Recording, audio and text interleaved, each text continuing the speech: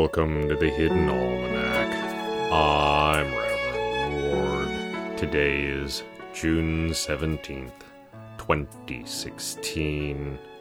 It was on this day in 1954 that one Edith Mahoney, a minor character actor, died in front of her apartment.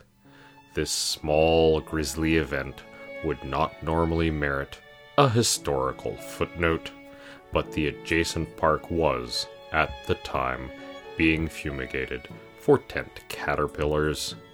Reporters on the scene witnessed Mahoney stagger out of the building in her dressing gown, clutching at her face, before falling dead on camera.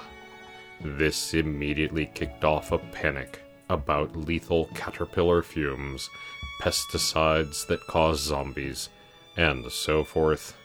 The autopsy report was inconclusive, stating that something terrible had clearly happened, but no one was quite sure what. A panic gripped the city, culminating in an angry mob marching on the local butterfly garden, as there had been some confusion about whether the caterpillars were the menace or fellow victims. A group of trained entomologists stood off the mob by waving large hissing cockroaches at them. The mob is reported to have said "ew" and run away. Meanwhile, a second, more skilled autopsy was performed and discovered that Miss Mahoney had perished when clipping a particularly difficult toenail, the clipping of which had shot off at high speed and, in a 1-in-a-million shot, penetrated her brain. She was buried with due honors, and the heroic entomologists were awarded the Royal Taxon, a medal for outstanding service to the sciences.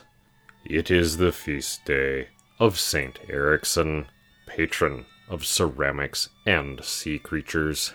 Erickson is an invention of the men of the North who, having converted, began making saints with great enthusiasm to match their new mythos. Saint Erickson was believed to have saved the people of the North from the Great Flood. The legend goes that as the waters rose, the saint prayed, and the water retreated from around him, forming a small pocket of air beneath the surface of the water. He walked along the seabed with the people following him, and for a fortnight they walked without stopping. The creatures of the sea rushed at them, but were turned to statues of clay by the power of Erickson's prayer. Those who fell behind drowned. It would not be a legend of the North without a substantial body count, but the people who kept pace were saved. While there is neither historical nor theological merit to this story, Saint Erickson is still worshipped in early summer. Statues in the form of fantastic beasts are garlanded with flowers and pushed into the sea as offerings.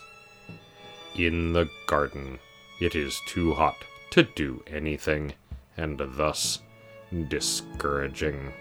The Hidden Almanac is brought to you by Red Wombat Tea Company, purveyors of fine and inaccessible teas. Red Wombat, we dig tea. Also brought to you by Drum.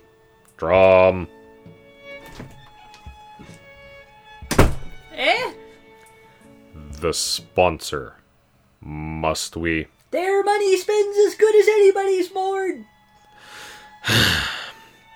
Also brought to you by Phil's Chicken for District Court Judge.